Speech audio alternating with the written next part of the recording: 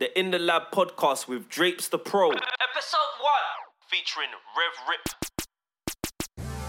Welcome to the In the Lab podcast. Get yourself comfortable, get your pen, get your pad, and get ready for some tricks, tips, dimes, and an insider scope to the recording studio lifestyle from people that really know their stuff and really know what they're talking about. Visit us at www.themixtapeproject.com, or if you want to reach out for any questions or info, it's info@themixtapeproject.com. And now for our feature presentation. We there? There you are. Man, like Rev Rip. Yeah. What's good, fam? You Not right? Drapes, well, go on. Yeah, man, not bad. You? Come on. There, bro. There. Doing what we gotta do through this madness. Yeah, man. So how you coping, bruv, really? Boy, it's not too different, you know, to be honest. Like, I'm always in quarantine, just in my studio anyway, just doing what I'm doing, like, so it's not too bad, like. Yeah. They don't get it. It doesn't really affect me, to be honest. It's not really affecting me, like, I'm just using this time to just stick my head down and just study and perfect my skills during this time, innit? Everyone's just indoors, so might as well make the most of it. Definitely. So when you say, like, studying and perfecting your craft, what do you mean, like mixing and stuff like that? Just for the people that don't know who you are, you get me? Yeah. All right, so here's a little background. So I met Drapes. I met my man here. I was rapping. I was doing a little music thing. And went to a couple other studios and started going to Drapes and stuff. And then I had a little computer and a little Logic set up at my house. Got my own house, moved all my studio there, but then didn't want to show no one where I lived. So then ended up moving the studio back to my mum's house, which was like a bait place. So then carried on there and then met another guy and he had a building and he had a basement and I been building the basement into a studio for the past 5 years, just learning it as I go along. Yeah. Ripped it down like 3-4 times and done it again, just trying to get the sound right and everything. And yeah, I've been using Logic for the past 5 years. That's the only language I know when it comes to digital audio workstations. And UAD just dropped a new DAW called Luna. I think it's been out a month today now. So I've been using it last month, just studying that, trying to learn that. Oh, I was getting with Logic, with the routing and the buses and stuff, and where I used to have an analog setup with all the input and outputs and stuff, I was kind of used to that sort of workflow. And then in Logic, it just, I don't know, man, it's just something about it. It's not very logical. So, what isn't very logical? The UAD version or the No, Logic itself. You think so? Yeah, like I don't understand. I don't. Why? If I'm opening a bus, I want bus 10. Why is bus 10 now aux 34? I know what you mean. It's just when it's 10. introduced. I just want bus 10, innit? I know. Now I've got to rename bus 10. I've got to rename aux. Yeah. Sometimes delete the aux because I just want it as a bus send. It's just doesn't. It's not logical. It's just some things are sick. Like the track stacking when you're recording and you're just track stacking vocals. That's sick. Flex pitch and stuff like that is handy. But yeah, I don't know, man. So yeah, I've just been learning this Luna thing made by UAD for the past month. Yeah. And it's sick. I'm really enjoying it. Mixtapeproject.com. Like UAD are the big dogs in the game when it comes to plugins. Like, yeah, every man's got Waves and yeah, FabFilter does its thing. There's a couple ones that just are great for what they do. But UAD, their shit's serious, man. And the fact that it doesn't run off your computer, it runs off its own DSP chips. So you don't get latency. I've got my auto-tune running live, my reverb running live, and the artist is hearing what I'm hearing. It just makes sense. So you have to have the Twin Apollo or a UAD audio interface in order to run the DAW, yeah? Yes. Cool. It works through the hardware. That's like the licensing key that locks it in. Only bad thing about it is, say you was on the train up to Manchester or on the coach doing touring and stuff, and your engineer wanted to do a couple little tweaks on a mix or something, he needs to have an interface plugged in to be able to do certain things, do you know what I mean? And that might be annoying for some people, but I'm not on the road like that. I'm just in the studio, so it doesn't really bother me. Yeah. I get you. I hear that, man. All right. Hold on, I didn't even want to hide selfie. Show selfie. There we go. Cool, man. So like tell us a little bit about like some of the challenges you've had with like engineering, with artists and stuff like that. You know, like different artists that come how you've got over it. But you know, because what it is. I'll start. What it is, it's like I'm trying to make this a platform that people that are trying to aspire to do what we do, to like run their own studio and you know make a living for themselves, they can get an insight from people that actually been there and done it and have stories, you know what I mean? And we can tell them the nitty gritty of what's real, rather than you know try and sell them a dream. You know, that some people just think they can buy Logic. They can just buy Logic and just start press running record, sessions. set a mic up, press record and done. And that's the thing set. So we. It's not that. There's levels. Yeah, there's levels. I'll start. So I'm gonna drop some bombs here. Still, I'm gonna drop some secrets that I don't think the industry wants us to tell, or all these engineers don't want us to tell, and some of them don't even know it, and that's why they're shit. That's why they're slipping.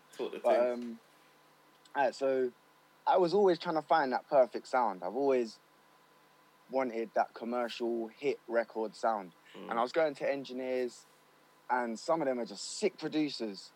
And the beat making skills are just mental. And you ask a man, right, how long you been doing this? And he says, I've been doing this 12 years. And you automatically assume that his mixing and his recording skills are going to match up with his beat making skills because you think man's just sick. But not being funny, a lot of man can make a sick beat. There's a lot of man that can make a sick beat nowadays. There's not a lot of sick engineers. There's just, it's hard to find. And so I was just trying to perfect it. And I basically ended up learning by paying engineers to come in. And because nothing ain't free, and I basically paid engineers to come in. I was working with engineers and giving them a zoo, giving them a drink and chatty, and so what's that then? Right, so why's that? Wait. That was your aim, yeah. That was my aim. As an artist, I was just trying to draw out information bit by bit. That was crafty. And just trying to understand what it was. And a lot of the time, I was just getting misled because a lot of them didn't fully know. And it was just more on a feeling. That's why there's no book on how to mix and how to record, because it's all on the vibe, the acoustics of the room, how loud the mic is, what's the main part of the beat. Are we going for the big bass 808? Is it going to be played in a club fairly mono? Is it going to be wide for the headphones? Like, there's so many different aspects of a mix that you can't just put up a cheat sheet on how to mix a track, because it doesn't exist. It's like cooking food, different flavors and stuff. So well, yeah, I mean, I feel like individually as engineers, when we kind of refine our craft, as I would like to put it, we find a flow that works for us, but there's also a standard flow that works for the industry. Do you get what I'm trying to say? Yeah. And as close as we can get to match our personal way that we do things to the industry standard, and the way that it keeps changing and adapting, like I feel like, because for me, when I first started out, even when I went to university, bruv, like the stuff that I learned at uni, I'm not gonna lie, I feel like I didn't really learn anything at uni. I feel like I learned the most of the stuff on the job, like actually doing it. Yeah, making mistakes. You know what I mean? Going around different engineers as well. Like that was good for me as well. You know what I mean? Like even when I first met you, I remember I was the engineer, but I was nowhere near as skilled as I am now. But there was even things that I saw in the way that you were attempting to mix that I adopted. So like different workflows. Like the stereo, the speech enhancer. I never used to use that before I met you. Do you know what I mean? Hey, okay, yeah. I never used to use that, but it's like at a certain stage within my career, it's helped for me to, you know, make some vocals clearer. But then when I got to a later stage and have been around engineers like Speak World and people like that, and on top of the knowledge that I've learned about signal flow, it's like you know, the volumes that we're recording in at, making sure that that's that's between -12 and -6, and then you know what we're processing back through is no louder than -6, and then gain stages. Do you get what I mean? But they're like, for me, they're like a basis. They're like a basis. Once you get that basis, because you know, like, I've been learning from my mistakes and then come to that. You get what I'm trying to say? Where I'll be able to tell somebody that, and they can start from that basis and then work up. Do you get what I mean? Yeah. No, go ahead. Yeah, no, we'll get to the keys and the tricks on what to do. Let's just get more of where we come. So yeah, when I was showing you, when I showed you that speech enhancer thing 5-6 years ago, I took that off somebody, but I probably didn't even know I didn't know about gain staging then, so I was probably using it wrong. And that's how the chain links up. So you took something from me, but you was probably using it wrong, and then you worked out, hang on a minute, now you probably don't use the speech enhancer. Don't use it at all, bruv. You've got a different way of how you get there, and a different method of how you get to where you get to. 100%. And it works better for you. But yeah, it's just tricks and stuff like compressors. Back to the gain. Actually, no, I'll say that in a bit. But like, it's mad. It's mad because it's just struggles, isn't it? It's just struggles, and you're trying to perfect it, and you listen back to something you done a year ago, and you think, right, that's actually shit. Like, man's actually so much better now, and it's good to look back and see your progress, and see your steps, and see your levels, and who you believe your competition and your competitors are and stuff, and it gets mad as you level up. But to sum it up, in theory, for anybody that wants to do producing or record vocals or anything like that, 2 things you need to know. The main thing you need to know is gain staging, like what Drake just mentioned a minute ago, knowing how hot your signal's coming in. If I'm shouting into your ear as a tune, how are you going to sing to that? If the headphones are too loud, how are you going to sing to that? Now, all these YouTube beats and all these beats that we get come in at master level, but nobody records to a track at master level. It gets brought up there afterwards. So the first thing I get if somebody is coming in with one of them beats is turn the beat way down. Like before it even gets to the fader, just turn it down, probably about -18. Okay, so you go all the way down to -18, yeah? Yeah, because a lot of analog plugins, they're emulated on analog gear. When I'm going to start using SSL things and Neve buses and all these type of things, that is made, its sweet spot, shall we say, is when it comes in at -18. Yeah. So I was going to say that. I'm always gaining in and gaining down. So I might come in at -18 and add a SSL bus compressor or something. But then by the time I get to something else, I might want to gain it down a bit because I know I'm about to join that up with another track, and that's going to go to the pre-master track, and that might be too loud. So just making sure your whole process is right. Your faders aren't clipping. I hardly use my faders. I hardly drag my faders up and down because I just slap a gain plugin on there. Oh, so do you gain stage everything? So the instrumental and the vocals? Yeah, more or less. But when you're recording in, yeah, you're obviously determining how loud that signal's going in. So when you're essentially changing how do you gain stage it after you've already determined the level that it's coming in at? Wouldn't that just... So when I record in, I always record in a lot louder than it's actually going to be in the mix. So when you say a lot louder, what sort of like input volume are we talking about? -18 is my sweet spot. That's where I'm going for. So okay, so you record in -18, yeah? Yeah.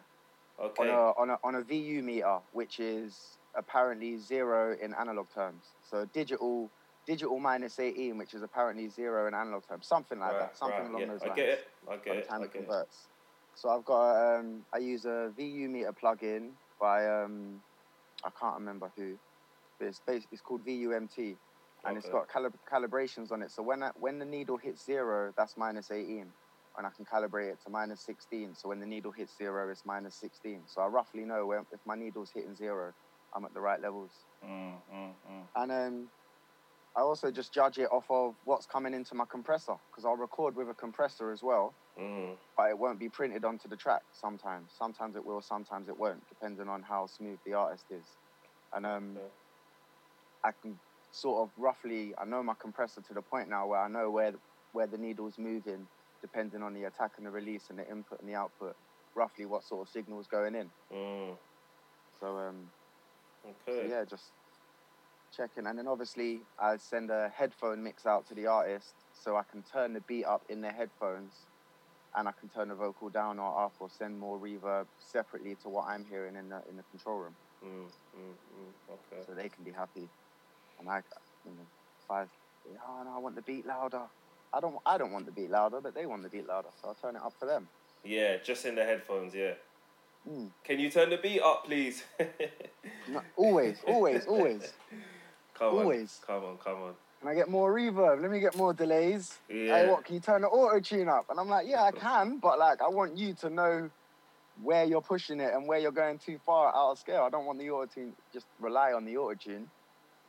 What's the most bogus thing you've heard from an artist for you to do that makes you think, oh my God, why am I here right now? That thing that they've asked you to do. I'll tell you what I don't like doing. I don't like stabbing in. You don't? No, I don't. If it's a proper artist and they know how to do it, then yeah. But most artists don't know where their breath was when they're stabbing in. They don't know what emotion, what tone they was using on their voice.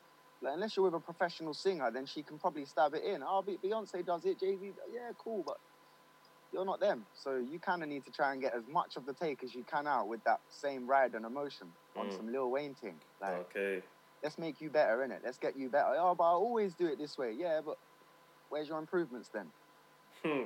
That's really interesting because for me, it's funny. I always teach and always record stabs, yeah? I always teach people and tell them how to stab, and stuff like that. And make sure when they're recording their stabs, they're not including ad-libs in it as well, because obviously when we're going down to mix it, it's, you know.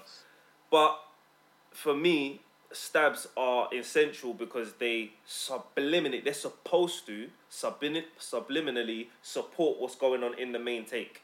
For me. I'm not talking about stabs. I'm not talking about actual stabs. I'm talking about, you know, when a man can't drop a whole 16, so he needs to drop 4 bars, and then he needs to come back in and drop the next 4 bars. In parts. Yeah, in parts. All right. Okay. Yeah. I get you now. So basically. Okay. Yeah. So basically, we was on the wrong page. Yeah, we was definitely on the wrong page. So when I love stabs.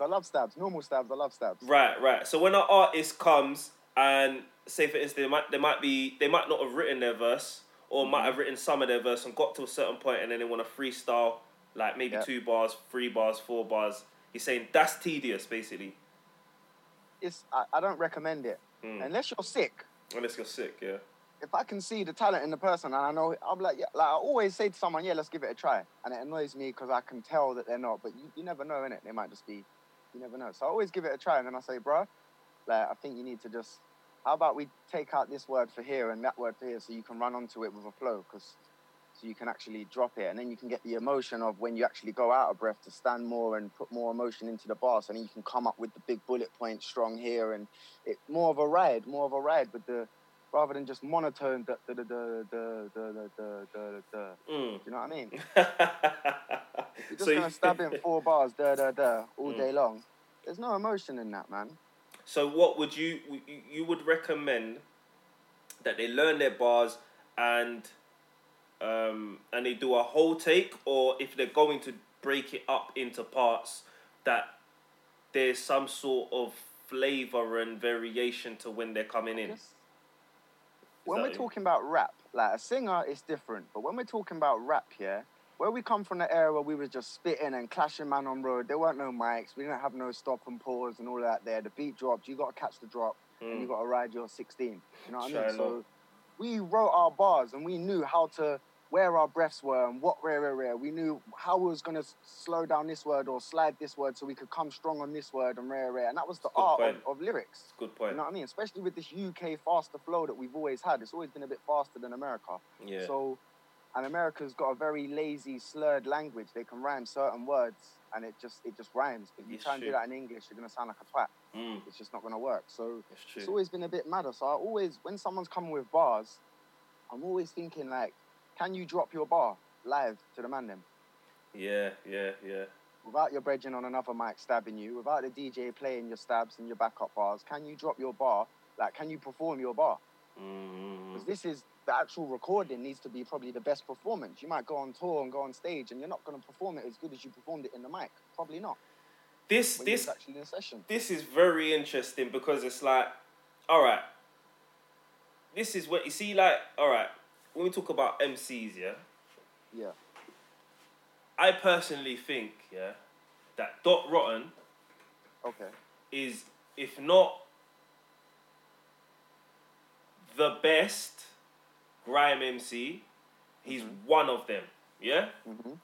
But I feel like he couldn't do a live show and shell his whole any one of his newest whole tunes, like the grime ones where he's jumping in like we're talking about. You can hear on the tune he's jumping in and he's jumping in and he's jumping. He's doing 4 bars jumping in, doing 4 bars jumping in. I don't think he can go and shell a whole thing because I know what it's like, bro. The way Gets can or Kano can. Yeah, but bro, I don't think that Gets is a good performer. Do you get what I'm trying to say? And maybe not. Like, I'll be honest with you, it's because of all of that. And he losing breath and whatever. You get me? So for me, a sick artist, a sick studio artist, needs to have that balance, like you were saying, for when they go and perform live. Because even Lil Wayne has got... I was waiting for you to bring him up. Lil Wayne and Eminem, they're two of the best. Cool. Lil Wayne has got a tune and couple tunes and Eminem where you can hear that they're jumping in at certain points of the tune and they're not recording a full take. Hold on, excuse me. So it's like when he goes to perform it now. There's a lot of Lil Wayne's tunes where he's not jumping in and he's just going ham and he's using his breaths going out of breath to ride this part and he's using his higher octave and then he's going back to the lower octave and then he's like... Yeah, he's an artist. He's coming from old school though, man. Artist. He's coming from the old school, so he appreciates his voice and his voice as an instrument. That's it. Yes, he appreciates his voice as an instrument. I feel like a lot of new artists, they don't see their voice as an instrument, and they literally, like you were saying, we knew what an 8-bar and a 16-bar was, because it's like that's the time when you wouldn't pass the mic on the 6th bar. No, you would just stop and then it's like, what you doing, man? Don't pass him the mic again. You know what I'm trying to say? Because he doesn't know what he's doing, but it's like there'll be issues. 8 bar, 16 bar. So not a lot of these youths, they're not schooled on how to do it. They're just listening and trying to replicate that. So when they come to the studio, they're doing like a 7 bar and then, you know what I mean, or a 13 bar. You get what I'm trying to say? So I feel like that's what it is. That's why when I work with artists, I'm always trying to draw out the best in them. Do you know what I mean? And inspire them to want to improve themselves. Like, yeah, you're sick and your brethren jump up and down and say this is hard, but can it be better? If they say, bruv, you know what, I like my thing, rare, they ain't going to force it on them. I'm going to put a couple open suggestions and see if they want to, you know what I mean? And I won't do that on the first session. I'll do that once we've built a vibe with the artist and they sort of know me and they know that I've got bars and they actually know what I'm talking about. Then they'll ask me for suggestions. What do you think about this? What do you think about that? And sometimes I might grab their phone, like not grab their phone, but they'll give me their phone, like, and I'll just adjust up things and work on bars and just tighten up things for them. And in this day and age, like where they said Drake don't write all his bars, I feel like rap now has become such a commercial pop thing now that it's not even that deep if a man don't write his own bars. Obviously, if we're going to the real nitty-gritty of hip-hop and rare, then yeah, cool. But when they're talking about units and selling units in the mainstream, Beyonce don't write her song. Someone wrote her songs, but she damn sang it well. She fucked it up. So, yeah, it's true. I want to ask you, because recently, if you can remember, you sent me a song. And it's funny because I took that song, and I posted it in one of the Mandem groups. And asked their opinion of the song, innit? I don't know if you want to bait up which song it is, but I think you know which song it is. Give me a clue what song it was without letting people know yet, and I'll let you know, because I don't even know what song you're talking about right now. All right, cool. It was a drill tune. That was a couple gal. Yeah. Okay, yeah. Now we'll leave that one. We'll leave that one. Don't kill me, Rip. Don't kill me, Rip. No. We're good. We'll leave that one still. All right, cool. So what I want to know, what I want to know is, like, how do you differentiate and determine and set your kind of your standard of the artists that you work with? How do you do that? Mm-hmm. Do you get what I'm trying to say? Like, do you just work with everybody, or do you, if someone comes and you're not really feeling them, do you not work with them again, or how do you work with your clients? If I'm not feeling somebody, I always want to improve somebody. And if they're willing to learn and they're willing to get better, then, so I think maybe if I'm not feeling somebody, I'm not just going to sit there and press record and take their money. Like, serious? So what would you do? No. Stop? I will pull them in and say, yo, come and spit this bar, and let's work on this and let's work on that, and rare. Like, that's, I care about the music too much. It's not just money. I care about, yo, what my man worked. And, you know, one day they're going to come talk to me like man's Dre, and, yo, when I worked with Rip, it was mad and rare. And that's what I'm going for, is trying to add magic back into this shit. So if I'm not feeling it, plus I'm fairly expensive compared to most of these studios where it's like £20 an hour and stuff. If I'm not feeling it and I'm trying to help them and they don't want my help and it's clear that, no, cuz I know what I'm doing, I just want to do my thing, then I'll tell them openly, I'll say, cuz I got a guy for you still, 25, 20 an hour. You know what I mean? Okay. So you like it. You like it. I don't want to just sit there and take a man's money and it's not that. I respect it, man. I mean, it's always a jammy one because some man, like I feel like I've done my years of graft, where I've left my house. Certain weeks I've got sessions from 12 o'clock till 9 o'clock on the hour, bow. Yeah. All the way through the week. I'm the only one doing it, and then I've had to get someone else to start. You know what I mean? But I've been through so many sessions and met so many different types of artists. But it got to a stage where me being able to offload and allow my staff to do the sessions. Growth, do your thing. Bruv, your actual work on you. It allowed me to do that, but it also cut out that, I don't really want to work with these lot no more. Do you get what I'm trying to say? They're killing my vibe. They're killing my soul. I feel like I'm selling my soul because I'm doing it for money. I need to pay my bills, but I'm not happy right now. I don't want to record you. I don't want to listen to your bars. I don't think you're good. But I think because my aim and objective and my angle was always helping up-and-coming artists and helping to develop them, that's been something that I've done innately. But it gets to a point, it's like, you know, like someone that works in a nursery.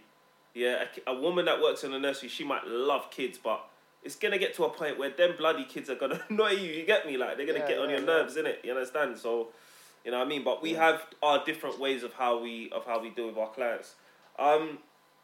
So where, in terms of your studio business, are you just trying to keep it as, you know, someone rings the phone, you book them in, you deal with your clients like that? Or are you trying to develop it into more of a business, an enterprise, something bigger? Or is it just you as an engineer, you're coming to meet Rip and work with Rip, and he's going to make your sound the best sound, and he's got the equipment that's going to make... You know what I mean? Is it about you, or is it about a wider business? To be honest, it's a bit of both. Obviously, like you just touched on, we need to survive. Do you know what I mean? The bills have to get paid. So, like, to be honest, it's a bit of both. But yeah, ultimately, the main goal is to turn this into a serious brand where, you know, labels and that will come to me as an executive producer or a songwriter or even a recording engineer or even a mixing engineer, like something to do with the shit. Like, and I'm going to be involved in some things. You know, on the sides, I might be doing adverts. I want to do some adverts for just little quick adverts for the main labels. I know a guy, he does adverts for someone and for a big TV program, for a big TV company, and he gets like 20 bags a month. That's good, and it's plus royalties and stuff, and it's mad. And I'm just thinking, hang on, like, so it's just about building up to the point where you can live comfortable and you can actually say, hang on a minute, I want to get this artist, I'm going to pay for everything, I'm going to rare, we can build this and do that if you want to. If, you know what I mean? If you want, and not have to be tied down to the chair, press and record and put in... just to put food in the fridge, definitely. It's jarring. Especially if you don't like the artist. When you feel the artist, a lot of the times when I'm feeling the artist, I give them an hour free because I'm feeling the track. And I know we're talking about things. I'm pulling them out the booth. We're talking things. We're breaking things down. We're trying to improve on certain, you know what I mean? Trying to get a deeper understanding of what this record is about and how we're going to turn it from an idea and a demo into an actual record. So I'll give them an hour free or whatever. It doesn't bother me if I'm enjoying myself. But yeah, sometimes it just gets draining, like you were saying. Okay, so is there any like tips or advice that you would give to someone that's trying to set up a studio like we have and trying to make it into, you know, trying to go the similar route to where we've gone? Okay, so the main tip I would say is understand gain staging, understand the signal that's going into your compressor. If you shout and scream into your compressor, the needle's going to go mad and it's going to compress it a damn lot. If you whisper into it, it's not even going to compress and it's not going to do nothing. Same as the amount of information that's going into your EQ. When you're boosting and you're cutting on EQs, if you're screaming into that EQ or if you're whispering into that EQ, you're not really getting much of a difference. So make sure you get the gains right coming in and out of your sound. That's the key thing. I think once you do that, just with a bit of compression and a bit of EQ, you know, side chaining, all of these other things, you get your faders and your gain right and a bit of panning, you've got a fairly good mix already. You've got a good foundation. Like, simply, you don't need all the big bad plugins to do this and all do that. Like, it's just what tools work for you. I would say, I must sound like I'm bloody sponsored by them or something, but I would say get a UAD interface. Yes, they're slightly expensive. I don't know, you can get an Arrow for like $450, I think. And that's bus powered, so it hasn't got an actual plug socket. So you have to have a USB-C Mac. You can't have an old Mac to do it. But then, yeah, an Apollo Twin. Now you've got some nice preamps, nice sounds that even if you have got a rubbish mic, you've still got something. Once you're sending the right levels, you're in a good place. And ears. Learn your ears. Learn your ears. Like, train your ears. Know how. And it's not easy. It's not easy because all the tracks we're learning from are mastered. And, so you don't hear the process. I don't know a Beyonce track before it got sent off to mastering. So I don't actually know what happened in the studio before it's sent off and my man mastered it with his 60 grand speakers and his in a different thing. So it's and mastering does do a lot to a track if it's done correctly. And if the engineer and the mixing engineer and the mastering engineer have an understanding, you know, most times they do, it does a lot. So it's hard to learn the high-end frequencies and the low-end frequencies and stuff, mic positioning, if the person's got a lisp, you know. Biggest thing I find is once I have set my gain and I'm recording, I'm using the Avalon preamp 737 and I always got to tell the artist, move back from the mic when you're going to give it some, and, you know, don't be afraid to move closer to the mic when you're doing your little smooth rare tear thing, because once I start clipping, can't just go from to my settings. What am I? It's not going to work. That's where we will have to do it in takes. But ideally, I don't want it. You see Beyonce and all the big singers, Adele and that, moving back, stretching away when they're hitting the high notes. It's mic control. It's not about just sitting in a room with your phone in your hand and spitting bars. You need to know. JME, from day on, I said it was here. When he switches that on, obviously back in the day, the quality weren't good. But I guarantee if he does that now, he's pulling back from the mic. Yeah, of course. All right, so you as an artist, yeah, because, you know, nowadays, I think people like us who have maybe been guided towards the role of a sound engineer because we had to, like, for me, you remember Lay Them, Spray Them back in the day? Like, when I used to produce our beats, like, when I'm recording the tunes and trying to mix them, I'm realising, bruv, I want to be able to do this sick. I want my tunes to sound sick. I'm listening to, like, even, was it Ghetto Gospel? Ghetto Gospel, yeah, by Ghetto. Okay, yeah. Which was engineered by Danny C. Is one of the best compilations from our UK artists, period, in terms of quality. Yeah? It was sick. Like, Danny C knew, he inspired me to do what I'm doing. Do you get what I mean? He's Yeah. one of the people that inspired me. But as an Large up artist, Danny C, large up Gets. big them up. But as an artist, like I said, I was guided to the sound engineering thing because it fulfilled a need that I had to already suffice something that I was having issues with and challenges, and that was as a producer. Now, you've kind of been led to this sound engineer role as a result of, trying to make your songs better. Do you get what I mean? Yeah. And now you've ended up in here. But as an artist, do you what do you put preference on as an artist, as a producer, as a sound engineer, and what have you got coming as an artist forthcoming? Cool. So 2 questions. Artist is on pause at the moment, to be honest. Like, I'm not really too bothered. I'm not really too me, I want to be on stage, everyone saying my name. I feel like I've grown out of that. And that's not really my main concern. Producer, in general terms, i.e. writing beats, making beats, that's sort of after artist. I say artist is at the bottom of my concerns. Then producer, executive producer after that, or maybe even songwriter. And my main concern is recording and mixing artist. So you're fully embracing the recording and mixing artist thing and putting preference of that over everything else, yeah? Yeah, man. I'm trying to mix Coldplay's next album or fucking Rihanna's next thing or something. Do you know what I mean? I'm trying to write a couple songs for that shit as well. Like, now that's crazy for me to see because obviously I've seen your growth as a rapper, as a rapper and as a mix engineer. Do you know what I mean? And man, it's interesting. It's very interesting that you say that still. So what have you got coming up, like projects wise? Are you putting anything out into the world of music? I've got an artist that I've got a recording contract with. Okay. And we've done a deal, and we've got an EP together, and I've made all the beats. I think it's like a 7-track EP. Actually, bar one beat I got off of somebody. Well, we done a beat swap.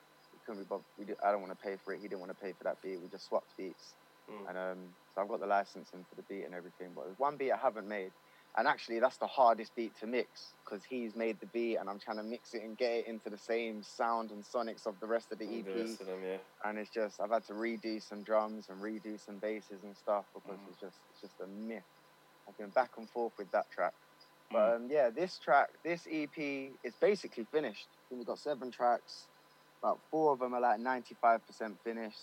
Like, we're happy with them. We could release them tomorrow if we wanted to. But the EP is called Rainy Season. Okay. So we're probably going to put it out like October, November. Okay. What genre?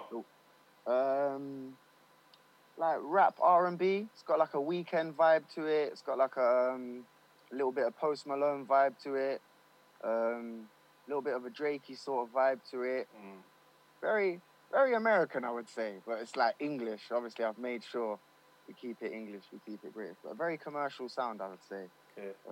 Maybe I'll play a track. If the sound connects and we can do all the sound connection, that maybe I can play a track. And because I swear you was playing something a little while ago. I heard it while I went into the other room. Yeah. That was a different track from the same artist. Yeah, run something, man. So yeah, of late we've just been making a couple singles. I think we're putting a track out. What are we, the 5th of May? We're supposed to be putting a track out on the 8th of May. For some reason, he wants to use SoundCloud. Yeah. Just put it out on SoundCloud for a week or 2 and then put a couple tracks on Spotify. So we're going to start the releasing soon. Yeah, cool. Of this artist. His name's Giorgio Forever, by the way. Okay, I was going to ask you that. And what genre is it? Like R&B rap. Okay. Sort of. Bit of that emo rock, maybe, if you want to put Post Malone and all them sort of man in that sort of emo rock category, then yeah, bit of that, bit of Weekend. Okay. This one here is a bit like, I don't know, you tell me what genre it is. So let me see, let me go on to Zoom, share my screen.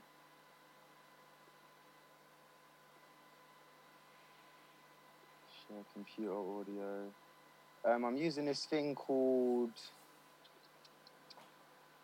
Listen To, which basically transfers the sound to you so you can hear my transmission. So I'm going to email you a link for it. You just have to open it on your browser on a separate browser, and you'll be able to hear the sound. Cool. That's mad. It just you just literally just pushed. You just took over my whole screen, bro. How comes I wanted to see? I'm sharing my screen now, so we can pick and choose whose screen we're sharing. You wasn't sharing your screen, I don't believe, so it was open for me to share mine. Oh, so that whole time that was recording, you couldn't see my face? I can see your face in the little camera thing, but for the actual, it wasn't. I don't know. You wasn't sharing me your screen, what was on your computer. I couldn't see what was on your computer. Right. The viewers couldn't see what was on your computer. Yeah. No, because I would have to screen share. Yeah, cool. Yeah. Got it. So this is the Luna thing you were talking about, yeah? This is the Luna thing I was talking about. One of the main things I love about it is this Neve summon. Yeah. You get this with all your buses. Okay. It's not free. You have to buy it. I think it's about 230 quid. So Neve, is Neve run by UAD or something like that? Or they got a partnership? No. Basically, I would say UAD, yeah, in my version, is like FIFA and Pro. You see how Arsenal was North London? Yeah. They didn't have the licenses to go and call man Burkamp and call man Ian Wright and call it Arsenal and that. UAD have actually gone to Neve, gone to SSL, the way how FIFA has, and got their signed off by the big guys and say, yeah, that's actually an emulation of our shit. Yeah, you know what I mean? Yeah. And there's a couple others that have done that as well. There's a couple other plugins that have done that as well. Okay. But that's mainly what UAD is about. All their stuff is just certified. Okay. And plus, it all runs off of DSP chips that you get in your interfaces, like little memory card chips. So it doesn't kill off your computer with the RAM and stuff. Okay. But yeah, let me just play it and see if it comes through. There we go. Got it. Cool. Okay. Alright, yeah. So this is a track. I made the beat, recorded it, mixed it, got my friend in on a guitar. Yeah. And tried to do my thing. Tried to turn it into a record, you know? Cool.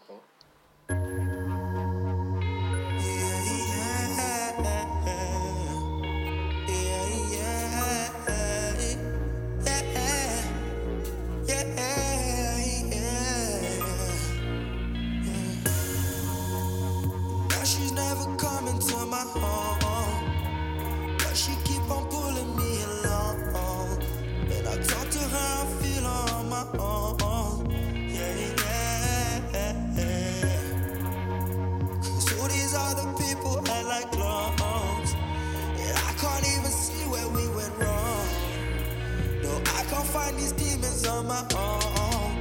No, pulling on my heartstrings, pulling on my heartstrings. Yeah. She got me feeling dark. Yeah. Pulling on my heartstrings. She got me feeling dark. My heart springs, yeah.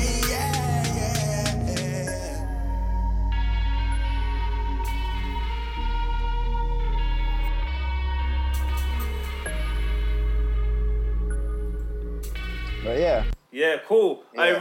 I think this has got like a 45-minute limit, yeah? So we're going to have to tie up. But, yeah, flipping, that sounds clean, bruv. That Safe. On the headphones. Is this not mixed though, is it?